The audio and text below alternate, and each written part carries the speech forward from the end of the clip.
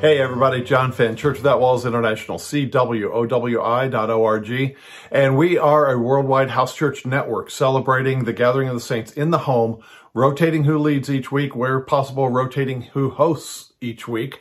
And there at our website, you can find out information, videos, things of that nature about church in the home, the biblical way they did it, the way it was done for the first 300 years, expanding from house to house to house until they saturated the Roman Empire from the ground up.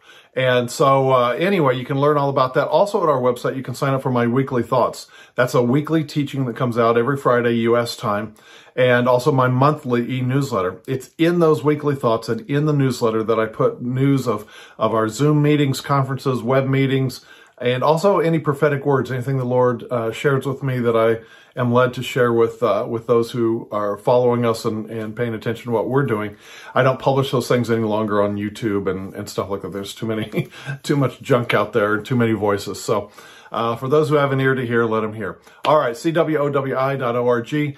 All right, last week I asked about if you knew how to use the name of Jesus for healing. Today I'm talking about demons, and one particular unscriptural practice that has become almost gospel truth for many, at least in a particular sect of Christianity.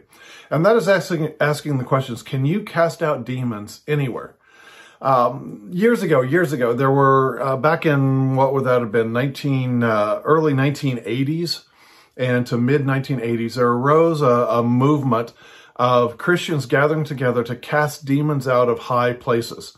In Tulsa, Oklahoma, it actually happened that there were a group who dressed up in army fatigues and went to the top of a 60-story building at the Oral Roberts University, that then called the City of Faith. But the 60th floor, the tallest floor they could. And because they wanted to be closer to the demons that they were doing battle with, the principalities and powers of the air. And so they actually did that, dressed up in army fatigues, went to the 60th floor, et cetera, et cetera. Today, it's a little more, some more balanced, but there is still a sect of it out there. And there is a basic philosophy. It's like this. It goes like this. If you're on Facebook, you can see it. People will alert to some demonic meeting, conference, gathering, or whatever, and they will say something like, bind the devil, or let's cast the devil out over these things, or whatever the case may be. Back in the 80s and 90s, it was going into a town or a city, and then you would supposedly cast demons out that were in charge of that city or in charge of that area. And then you would have your Christian meeting or whatever, and then they would proclaim revival was coming because we had done this.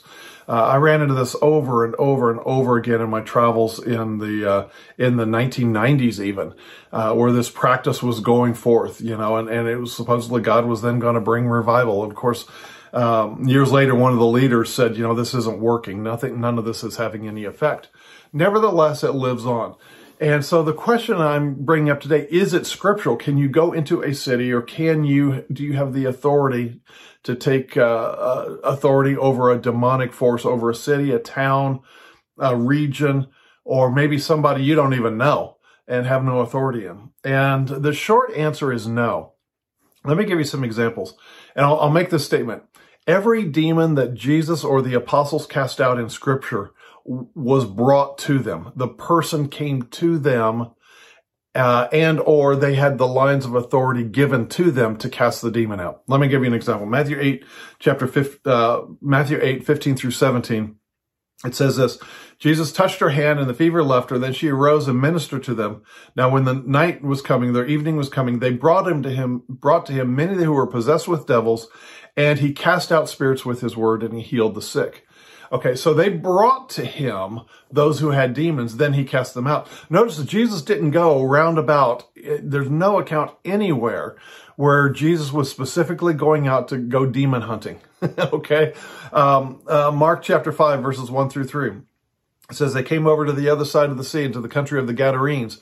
And when he came out of the boat, immediately there met him out of the tombs a man with an unclean spirit. So here again, Jesus is going about his business, but the man with legion, the man with the unclean spirit, comes to Jesus.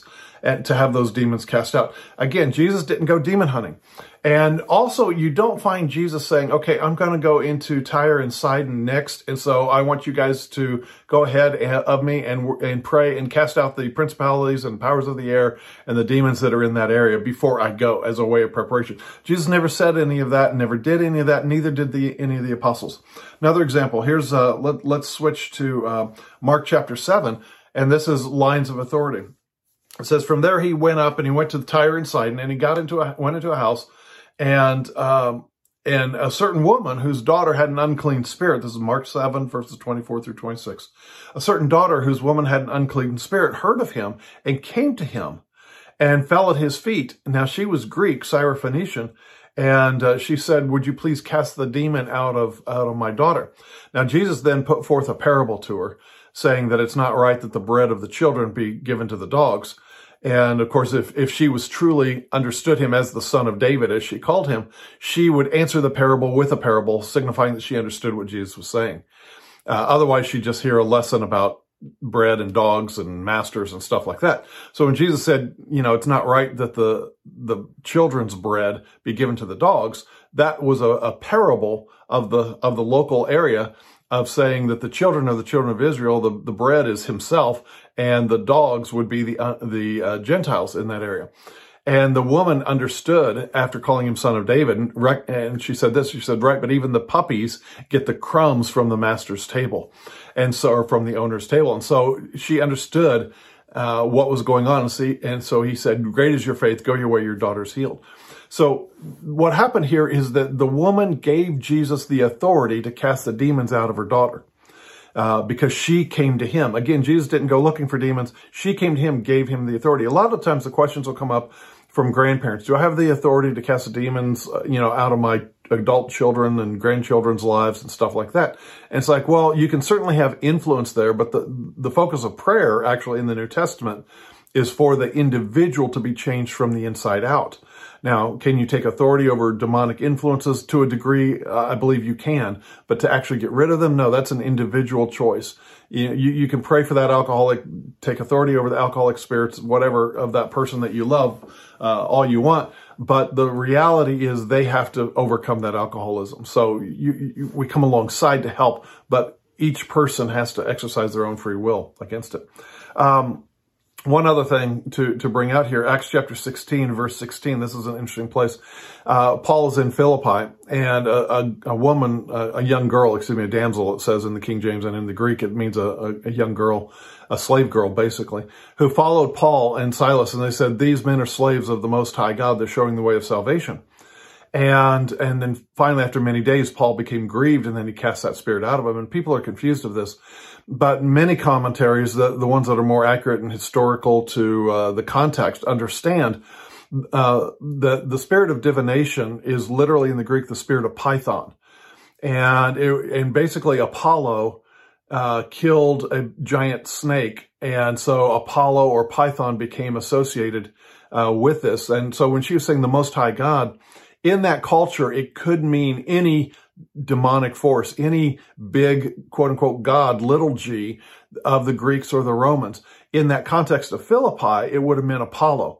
So this girl who had a Python spirit, or Apollo spirit, was proclaiming not the Lord God of Israel, but rather to the Greeks around them, the Most High God to them was Apollo. You understand? They didn't know anything about Jesus. They didn't know anything about the Father God. So the spirit of divination, spirit of Python through this girl was saying the Most High God to all the Greeks listening who weren't up to speed on the Jewish God of Israel. They thought she was talking about, they're showing the way of Apollo. And so there was a grievance there, and it indicates not just an annoyance, but a spiritual grievance and you'll find this, and the reason for spending the time on this, you'll find within you sometimes I would call it a righteous indignation will rise up, and you'll know to cast a certain spirit off of that adult son or daughter or child, grandchild, whatever the case is, or person that confronts you or comes to you, and you'll sense that inside. And that's what happened to Paul here. So my point is this, in this teaching, that neither Jesus nor Paul nor Peter nor any of the apostles nor anything in church history that I can find did anybody go out demon hunting. When a person was brought to them, then they cast out the demons. When they're walking along their normal daily path and a person with a demon came, across their path, then they cast it out. And usually also, I will say this, the demon was manifesting. It wasn't that they just could stir it up. Remember, Jesus said in Matthew chapter 12, how he cast out the spirits by the Holy Spirit. And that's the point. The Word and the Spirit always work together. So you can have the Word of God, but if the Holy Spirit's not going ahead of you to actually do the work, because the Holy Spirit is the one doing the work. He's the one who recreates our spirit. He's the one who fills us with His Spirit. He's the one who's doing things on the earth today. So unless that Spirit, the Holy Spirit, will go ahead of you and prepare that person and if you will, bring that demon spirit to the surface or cause it to be manifest, to be cast out. Unless that really happens, you can be talking to a person with a demon, but that demon will lay low and the Holy Spirit's not there saying, this is the time to cast it out. Most of the time it manifests or was brought to Jesus purposely to cast the thing out. So anyway, I hope I've provided a little bit of wisdom to you today. You cannot just say, okay, here's a movement happening in some city far off and say, I'm going to bind the devil over this or cast the demons out. No. You don't have the authority to do that. The Holy Spirit's not going to be with you for that. If you want to do anything, do what's scriptural, which if you look at the prayers of Paul in Ephesians chapter 1, verses 17 through 20, and chapter 3, verses 15 through 20 of Ephesians, if you look at those prayers, you'll see that Paul is praying for the person from the inside out. Galatians 4:19 said the same thing. Essentially, my little children, I'm travailing in birth again until Christ is formed in you. Travailing in birth again. In other words, he's praying for them and praying that Christ from the inside out will be formed in them, so they will drop these things off, these sins and these habits and these things which don't serve any purpose for God. They just bog you down. And so, if you want to do anything, then you pray for the people who are going to that meeting, because that is effective. That you can pray for. But to just say, okay, there's a meeting happening 500 miles away or 300 miles away or in my city, and I'm going to take authority over principalities and powers. You never saw that. You never see that in Scripture. When Paul went into Ephesus, I'll give you an example in Acts 19. There was a huge, what we would call revival, actually more accurately not revival, but outpouring, that people brought their occult books and everything else and they burned them. So much so that the economy of the city was affected, because in Acts 19, a statue maker, an idol maker, raised up trouble against Paul because of what was going on, because it so affected the economy that people were giving up the sorcery and the witchcraft and everything else. And Paul was there and he taught for 2 years so that the whole region of Asia, which is a pretty good sized region there in Turkey, modern day Turkey, was affected and heard the word of God. So in Ephesus, which is probably the greatest outpouring that we see, where people came just from their homes and just burned all their occult books and everything else, there was nothing that Paul did ahead of time to take authority over this spirit or that spirit. All he did was talk to people about Jesus. And from there, the ripple effects caused those people to give up all those things on the occult and sorcery as they came to the Lord. They repented of dead works. They came to the Lord, and the whole city was changed and transformed. So that's the way to go about it as Scripture presents it. So I hope that's clears up some things for you. As I said, rather than try to cast something out that you have no authority with and that the Holy Spirit's not going to be with you on, where he will be with you is praying for the people involved. Follow the scriptural example of praying for the people involved. Even Jesus was praying and thanking the Father that he hid things from some people and revealed them to the simple and those with childlike faith. I mean, that's why the way you pray. Follow the example of the Lord and the apostles and the church history. You'll see that that's accurate and balanced and true. So I hope it's been a blessing to you. God bless. Bye-bye.